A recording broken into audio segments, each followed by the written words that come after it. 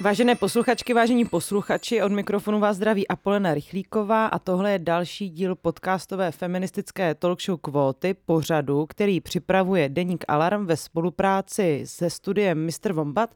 Na začátek vám chci všem moc krát poděkovat za podporu, kterou nám neustále vyjadřujete, moc si toho vážíme a naše podcasty, kterých máme celou řadu, můžou vznikat i díky tomu, že máme tak silnou čtenářskou a posluchačskou komunitu, takže moc díky. Tenhle díl bude o literatuře, protože mojí hostkou je slovenská prozaička Nicole Hoholcerová. Ahoj, Nicole. Ahoj.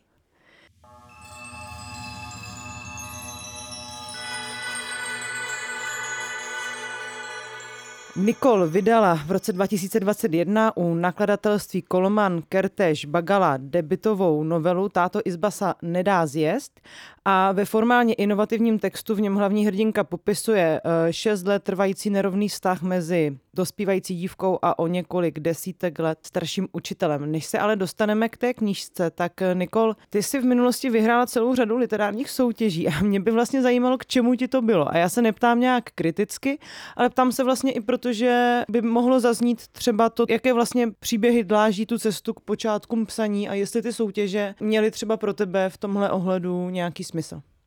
Tie súťaže mali obrovitánsky zmysel. Na takom úplnom začiatku, ja som totiž začala písať také rôzne rozprávočky alebo komiksy a už vlastne v 2. ročníku na základnej škole, čiže vlastne odkedy som vôbec vedela niečo napísať.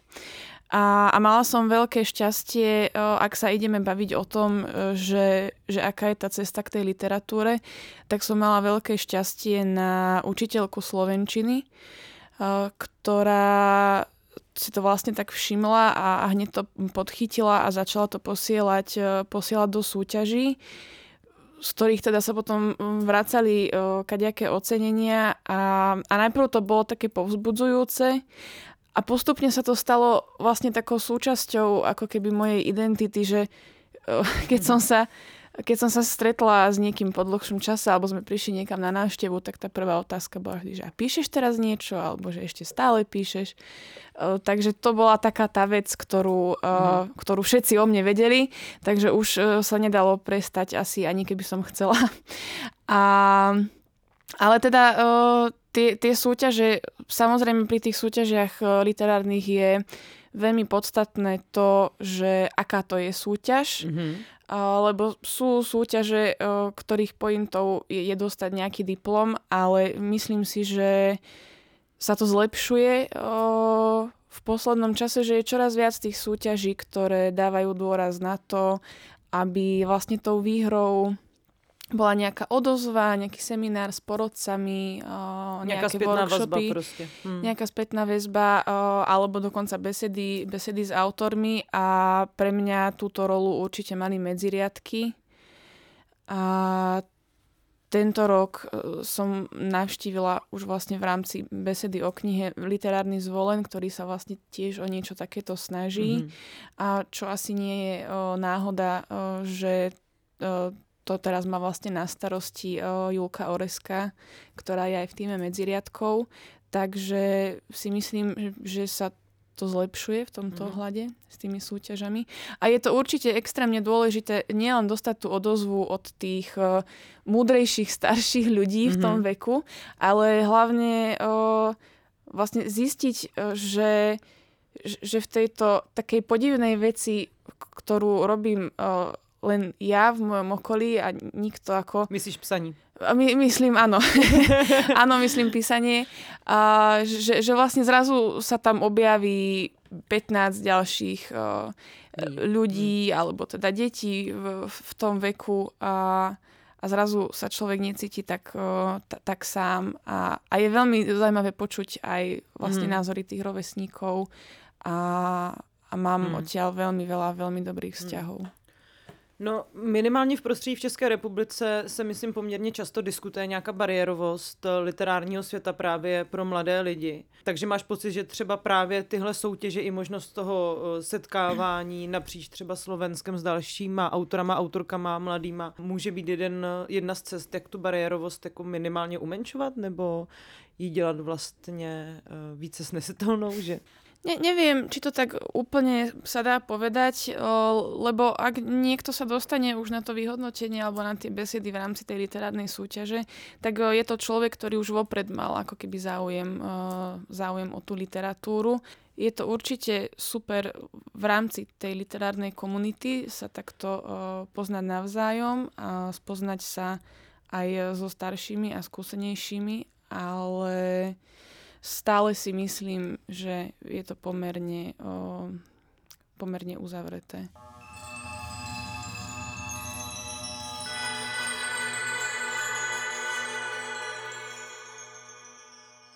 Já jsem se na to možná ptala i proto, že mám pocit, že v posledních letech v uměleckém světě obecně se diskutuje vůbec debata o vhodnosti soutěžících principů v takových kategoriích, jako je umělecké sebevyjádření. Tak mě vlastně zajímal ten tvůj pohled, protože ty máš za sebou takovou úspěšnou kariéru. Vítězek mnoha soutěží. Tak mě zajímalo, jestli se na to třeba koukáš i to v dnešní době i třeba touhle optikou, která v tom uměleckém světě je nějak dominující, ať už se třeba bavíme o výtvarném umění, anebo o dalších oblastech. No treba povedať to ešte k tým medziriadkom, že posledných pár ročníkov už vlastne prebieha práve tak, že tam nie sú ocenenia, že prvé, druhé, tretie miesto.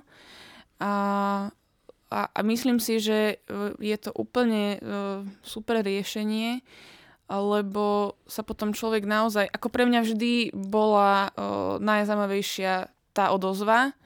A tieto nejaké umiestnenia ma ako zaujímali v tom zmysle, že keď som ja bola jeden rok druhá, tak som na ďalší chcela byť prvá a nie v tom zmysle, či teda ja tu niekoho predbehnem a teraz s niekým ideme spolu súťažiť, ako toto mňa až tak nezaujímalo. A samozrejme, že pri tom súťažení v rámci umenia, ako ja si nemyslím, že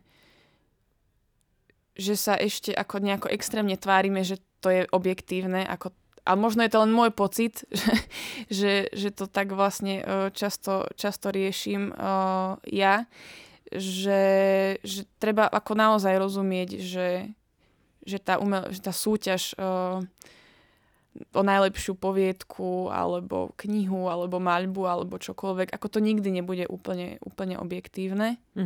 Jasne. A neviem, či sa to vôbec dá urobiť tak, aby to bolo objektívne.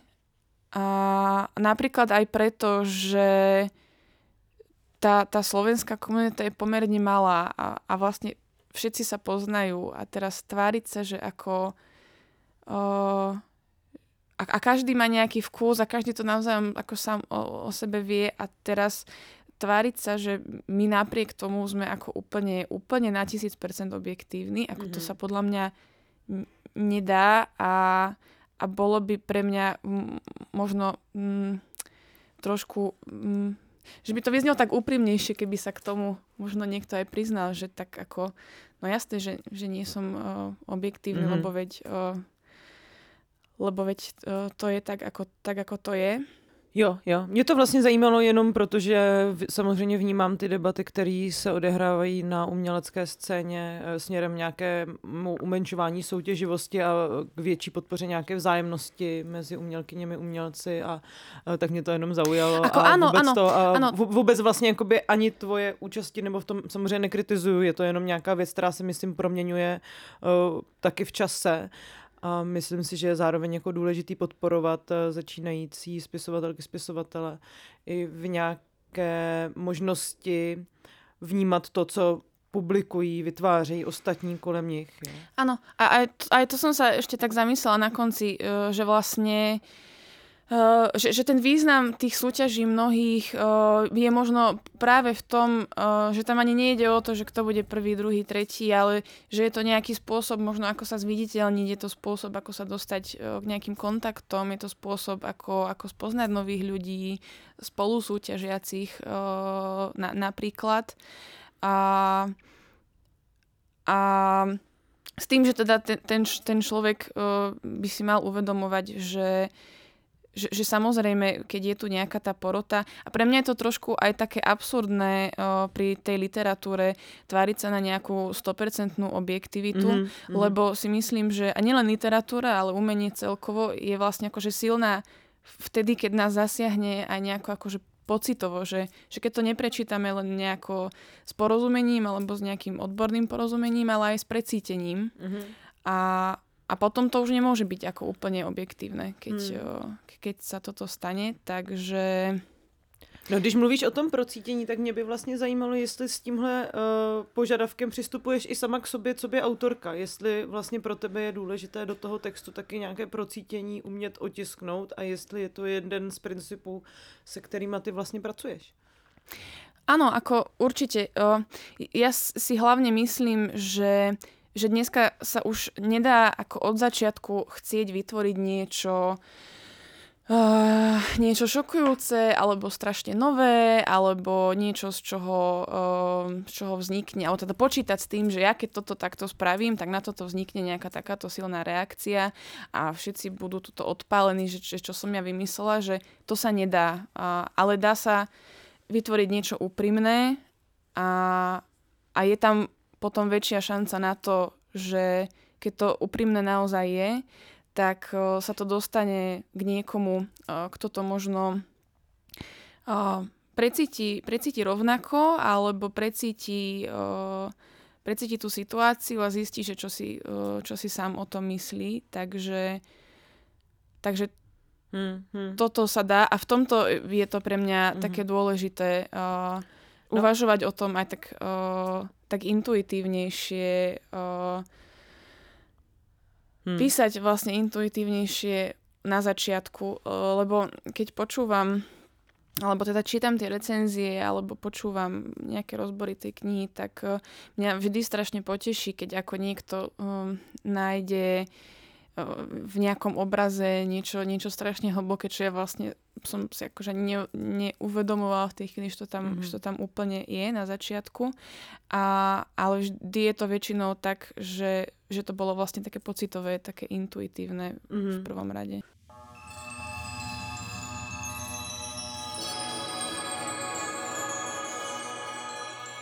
No, ale ta tvoje knížka přitom nějakou velkou debatu na Slovensku vzbudila. Já se k tomu ještě potom dostanu v další části toho rozhovoru, nicméně ty jsi říkala, že vlastně není úplně možné přijít s něčím jako šokujícím a tak, ale myslím si, že pro řadu lidí vlastně z toho, jaká byla recepce té knihy, byla ta tvoje knížka šokující.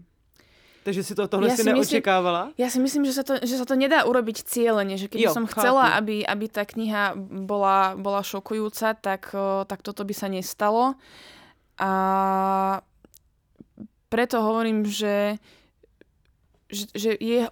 tá kniha je hlavne veľmi úprimná a veľmi priamočiara a to môže byť pre niekoho šokujúce, že môže mať témy, okolo ktorých tak chodí, ako okolo takej horúcej kaše, alebo vlastne sa nimi vôbec nechce zaoberať a potom je mu to zrazu ako takto napriamo podané, tak to pre niekoho môže byť šokujúce, ale to už ako nič nemá s tým môjim zámerom pôvodným spoločné. Ta tvoje knížka je vlastně taková fragmentarizovaná konfese, což mně přijde, že v té feministické literatuře nebo v literatuře současné je asi víc v té feministické, když nad tím teďka přemýšlím.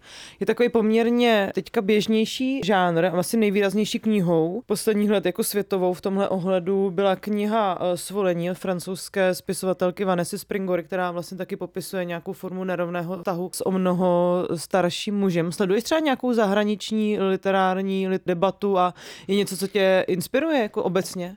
Čo sa týka konkrétne tejto knihy a ešte tuším v našom prostredí teraz nedávno vyšla tiež s takou podobnou tematikou Moja temná Vanessa alebo Krásna, taký nejaký názov to malo. Ja som tieto knihy cieľene nečítala pred tým, ako moja kniha vyšla. Jasne. Lebo to by bolo teda celkom rušivé, ale nečítala som ich bohužiaľ ani potom, lebo už potom sa udialo to, čo sa udialo a ja už nechcem ako sa ďalej zabarať do tejto témy. Co sa událo? No, s celým týmto akože týmto mini kauzou, alebo ako to bolo nazvané, veď sa k tomu asi dostaneme. Takže teraz mám zase pocit, že si chcem tak ako oddychnúť od toho celého. No. A čo ma inšpiruje? Inšpiruje ma všetko, čo je istým spôsobom podivné a čo je úprimné a v poslednom čase mám pocit, že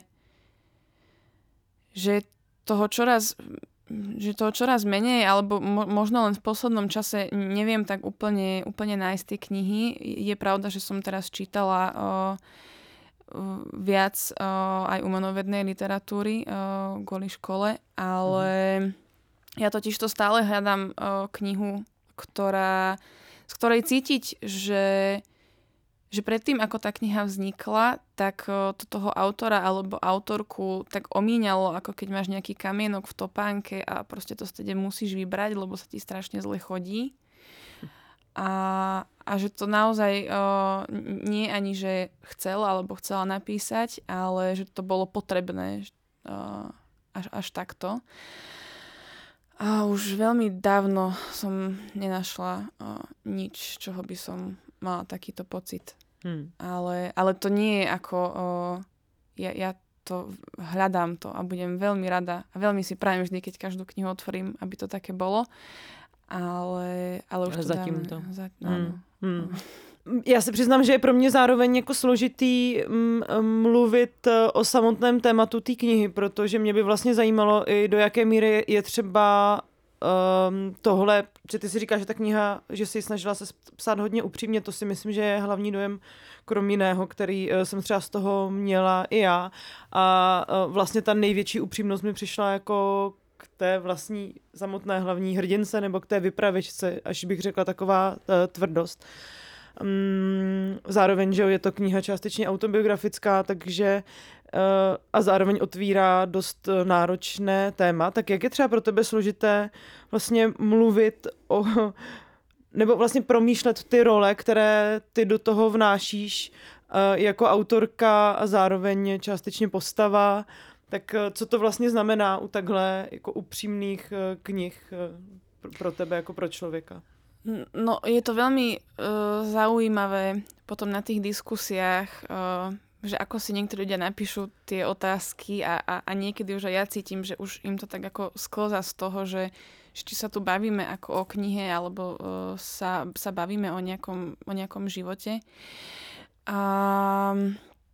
Často sa ma pýtajú, že prečo som to vlastne ako takto povedala, že je to teda čiastočne autobiografické, lebo k tomu vlastne vyšiel celkom na začiatku taký rozhovor, ktorý bol o tom, ale ja som to brala jednoducho tak, že skôr či neskôr sa to niekto opýta. Že skôr či neskôr táto otázka príde a mne by bolo veľmi podivné ako teraz zaklamať, že nie. A hrát na takovou tu typickou roli áno. postmoderního přístupu k literatuře, autor je mŕtvý. Áno, to by bolo, ako neviem si to úplne predstaviť a hlavne si nemyslím, že by mi to ako niekto zhltol vôbec, takže som sa to rozhodla poňať takto, že to vlastne bude od začiatku priznané. Len mňa vždy šokuje ten záujem o túto rovinu a o to, ako sa tí ľudia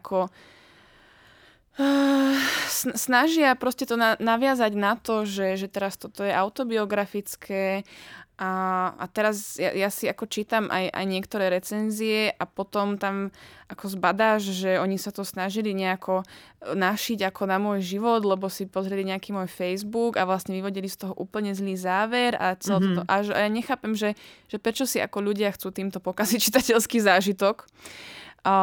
Tomu ja nerozumiem stále, že prečo je pre čitateľov a čitateľky tak strašne atraktívne, keď tá kniha je autobiografická a teraz si ako zisťujú o tom autorovi alebo autorke, tomuto ja nerozumiem a nečakala som, že to úplne takto ľudia pochopia. A ďalšia taká dôležitá vec je, že pre mňa tá autobiografickosť keď sme sa bavili predtým o tom, že hľadám v tej literatúre tú úprimnosť, je ako keby samozrejmá, lebo keď je človek úprimný, tak jednoducho nedokážeš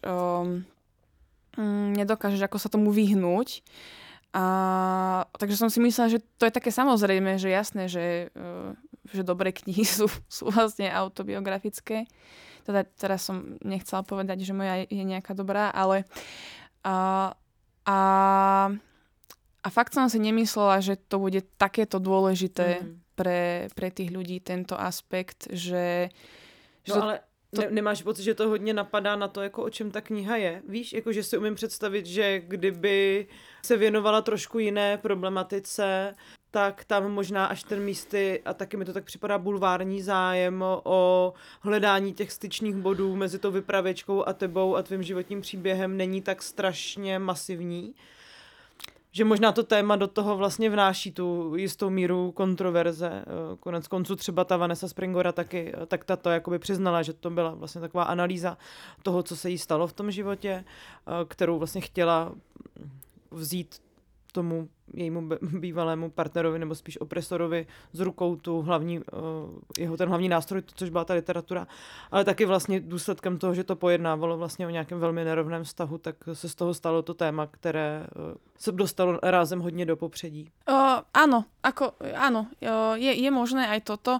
A to je taká ďalšia vec, že prečo som vlastne chcela, aby to bolo priznanie autobiografické, aby ľudia nemali pocit, že takúto zlú vec si tu niekto vymyslel. Aby sa nemohli týmto utešovať.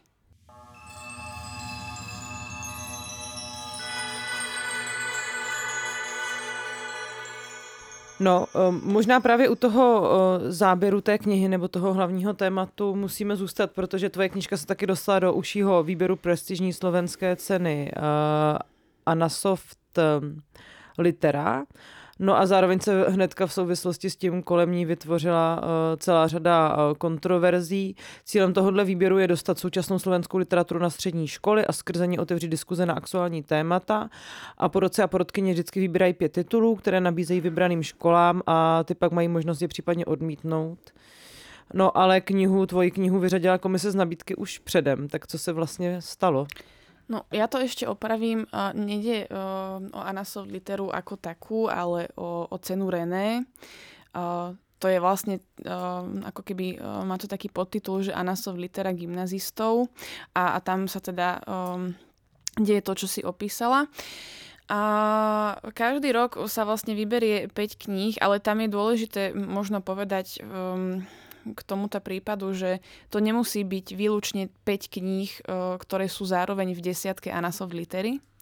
Aha.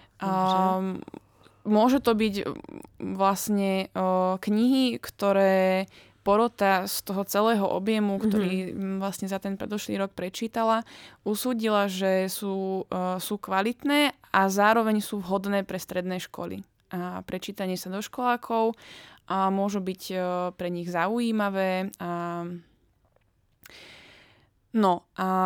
A tá moja kniha sa vlastne dostala do toho výberu tých 5 kníh. A to je pre mňa v celom tom prípade veľmi dôležité, že bolo vlastne od začiatku všetci vedeli, že pre akú vekovú kategóriu to pôjde. A od začiatku vedeli, kto s tým bude pracovať. Takže to vlastne nebolo tak, že ja som sa tam nejako musela ocitnúť alebo chcela ocitnúť, ale jednoducho niekto na začiatku usúdil, že toto bude fajn, keď si stredoškoláci prečítajú. A potom sa udiali nejaké veci a niekto bol vlastne proti tomuto z rôznych absurdných dôvodov. Napríklad, že tá kniha je pornografická, alebo že by mohla ohrožovať morálku a ešte to bolo ako podľa mňa absolútne absurdné, že môže vlastne motivovať žiačky, ktoré si ju prečítajú k tomu, aby si chceli niečo takéto vyskúšať. A následne sa tá kniha z toho výberu tých 5 kníh ako keby odstránila, že už v nich nemôže súťažiť. Takže toto sa stalo. Tohle se stalo a zároveň ještě jeden z těch finalistů vlastně na protest proti tomu, pokud si to dobře pamatuju, stáhnul tu svoji knihu. Áno. Čo teda pre mňa nebol takto. Totiž to vzniká teraz taký dojem, že tí ostatní, ktorí ako neodstúpili, tak oni teraz akože sú nejakí horší a nejaký menej ako menej zásadoví alebo niečo také, ale ja si to nemyslím. Mne sa napríklad nepáčil tak úplne ten krok odstúpenia aj z Anasoft Litery, pretože tá cena René je jednoducho nie je to isté. Je to jednoducho iná cena a tam je taká vec, že ja na druhej strane poznám aj tých ľudí, ktorí samotný ten Anasoft, nie René, ale ten Anasoft organizujú a viem, že im na tom veľmi záleží a viem, že robia obrovské množstvo práce pre slovenskú literatúru.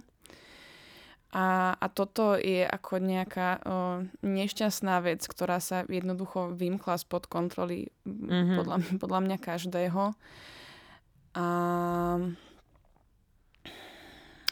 Takže toto pre mňa ako určite nebolo riešením, že by teraz ako všetci odstúpili a teraz by sa bojkotovala vlastne celá cena Anasoft, keď vlastne ani nejde o cenu Anasoft, ale o cenu René, pretože vlastne tá nominácia na tú Anasoft ako nebola ohrozená, že tam nikto to nechcel akože stiahnuť odtiaľ, takže to pre mňa nebol úplne ako nejaký až taký hrdinský krok, ako to asi chcel byť. No každopádně mě hodně mrzí, že ses i ty osobně vlastně dostala do takového soukolí, které se nedá úplně zevnitř ovlivnit a myslím si, že to musí být pro tebe náročný, tak jsem tě jenom chtěla vyjádřit nějakou spoluúčast.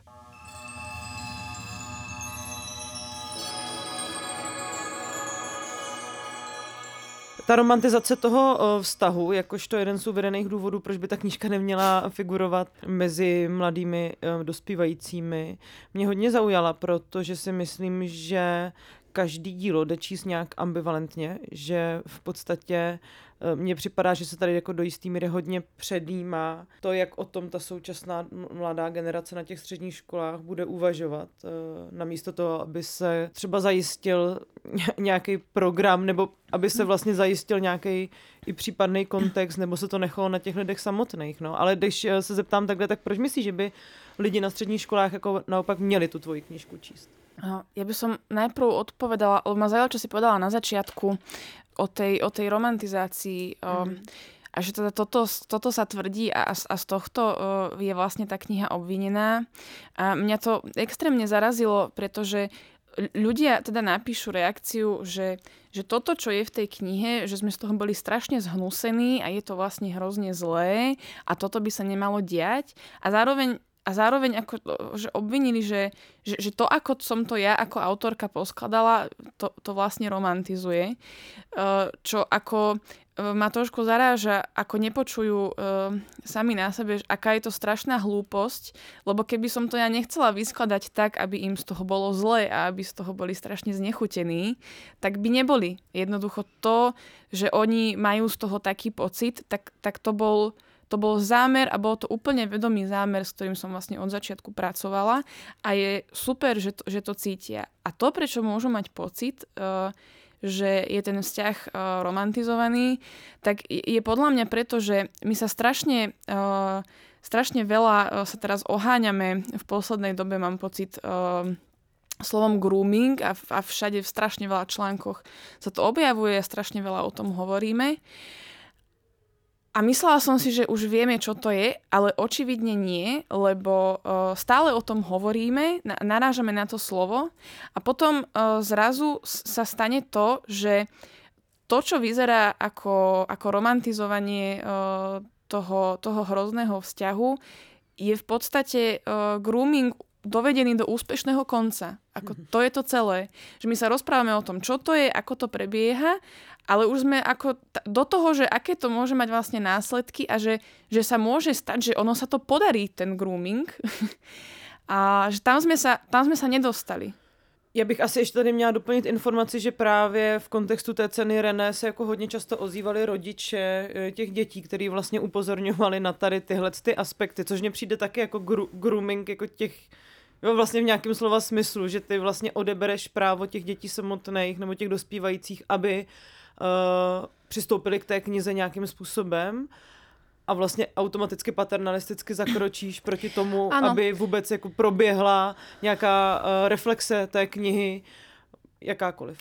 Áno, treba ešte povedať k tej cene René, že tá kniha síce bola stiahnutá v tom zmysle, že nebude môcť tú cenu vyhrať, ale zároveň budú vlastne v spolupráci s Anasoftom prebiehať tie besedy na tých školách. Ale budú prebiehať tak, že tie školy si musia tú besedu sami vypýtať a na každú tú besedu, buď pred ňou alebo po nej, bude vlastne povinná beseda so psychológom alebo psychologičkou, ktorí sa budú s nimi o tomto rozprávať. A nehovoriac o tom, že oni vlastne mali túto knihu už dostať predtým. Oni vedia, že ju nedostali, takže samozrejme si pravdepodobne dohľadali, alebo im bolo povedané, že z akého dôvodu. A my sa tu teda ako bavíme o tom, že to je vlastne pre dobro tých študentov a študentiek, ale podľa mňa sme dosiahli akože akurát tak to, že sme vytvorili atmosféru toho, že toto je predsa len taká iná téma, pretože v tej cene René tento rok sú napríklad knihy o rómskom pogrome alebo o alkoholizme v rodine. Mm-hmm.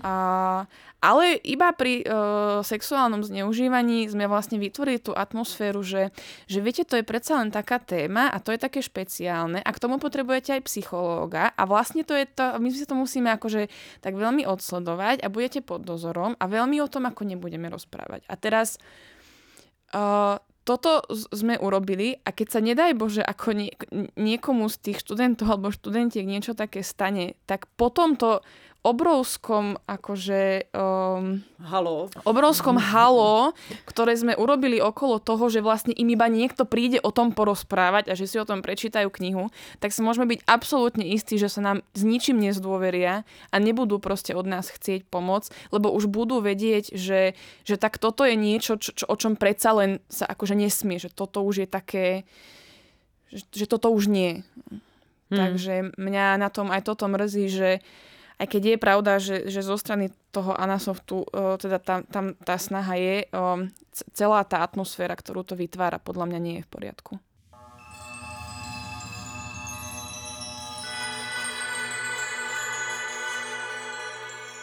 Možná se dostaňme ještě od toho obsahu a vůbec té debaty, která byla na Slovensku vyvolaná i k té formě, protože pro mě třeba osobně ta forma byla hodně důležitá a zajímalo by mě, jak přemýšlíš nad tím svým psaním, protože, jak už jsem tady několikrát říkala, je to takový fragmentarizovaný text.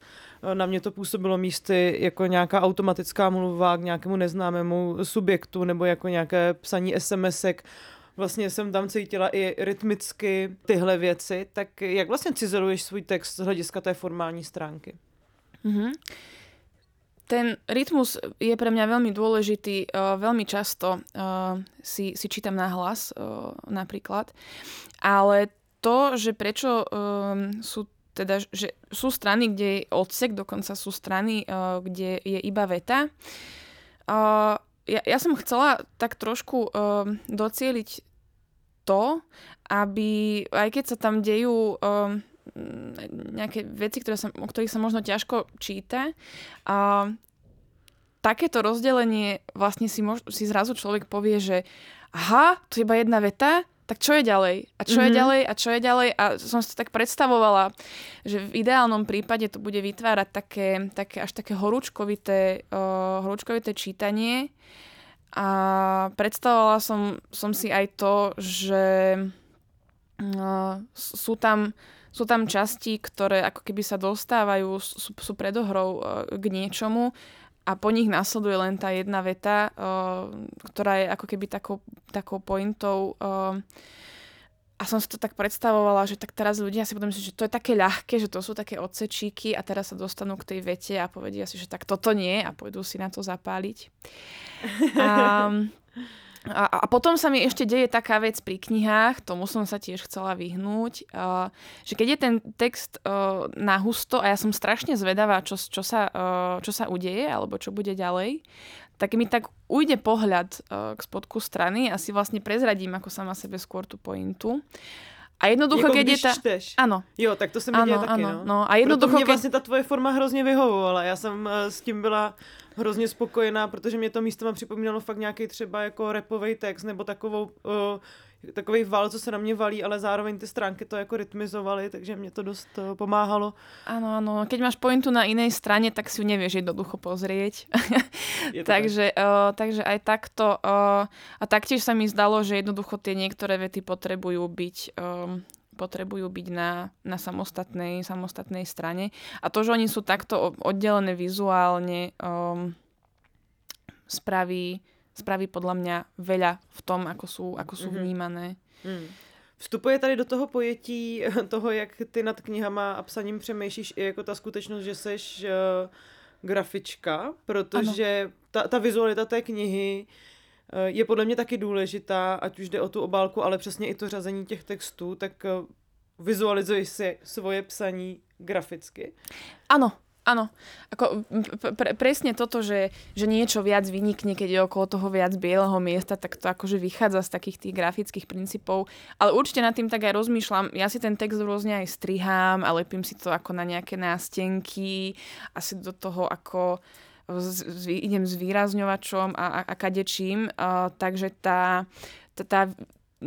to vizuálne vnímanie tam je a je podľa mňa aj v tých obrazoch. Strašne často sa ma pýtajú ľudia, že či to ako nevychádza že z poézie, to delenie, aj tá obraznosť, ale v skutočnosti to je práve toto, ako z takej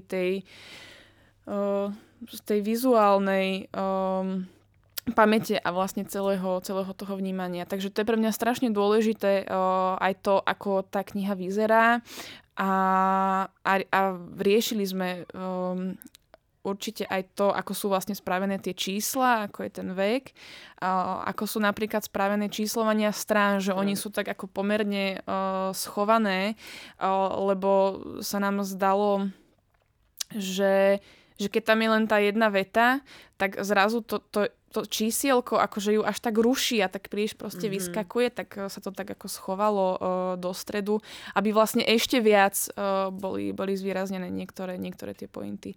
Takže áno, určite áno. Já bych tady ráda řekla, že tvoje kniha bude vycházet v českém překladu u nakladatelství Větrné mlýny. Mělo by se tak stát do konce roku. A máš nějaké ambice oslovit to české publikum, nebo máš třeba obavy, jakou tu debatu vyvolá tady? Protože navzdory tomu, že na Slovensku je ten text hodně známý, tak já nemám pocit, že ty československé trhy jsou úplně tak úzce provázané, takže se dá očekávat jako druhé kolo toho, o čem jsme se tady bavili. Ja si nemyslím, že tu sa niečo také stane. Proč? Máš třeba pocit, že ta česká společnost je v něčem jako odlišná v té recepci těchto témat než ta slovenská? Že tam třeba do toho vstupuje nějaká větší míra, já nevím, katolicismu nebo konzervatismu? Áno. Jo. Dobře, tak já budu zvědavá. Já bych se i bála, nebo myslím si, že nějakou debatu to tady určitě vyvolá. Ale nicméně, Nikol, moc krát děkuju, že jsi na mě udělala čas, že jsi přišla do kvót. Všem posluchačkám a posluchačům, i když předpokládám, že zrovna kohorta lidí, co poslouchá kvóty, tuhle skvělou knížku už zaregistrovala, ale pokud ne, tak vřele doporučuju. Děkuju ti moc krát, Nikol, že se stavila. Ďakujem za pozvanie. A těším se na všechny tvoje další věci a měj se moc hezky. Ahoj. A s vámi ostatními se rozloučím, poděkuju za poslech, děkuju studiu Mr. Vombat, že o nás pečuje, stará se o zvukovou stránku našich podcastů a ještě jednou poděkuju vám všem, kteří Alarm podporujete a umožňujete tak, aby vznikaly podcasty na různá témata. Mějte se hezky a naslyšenou.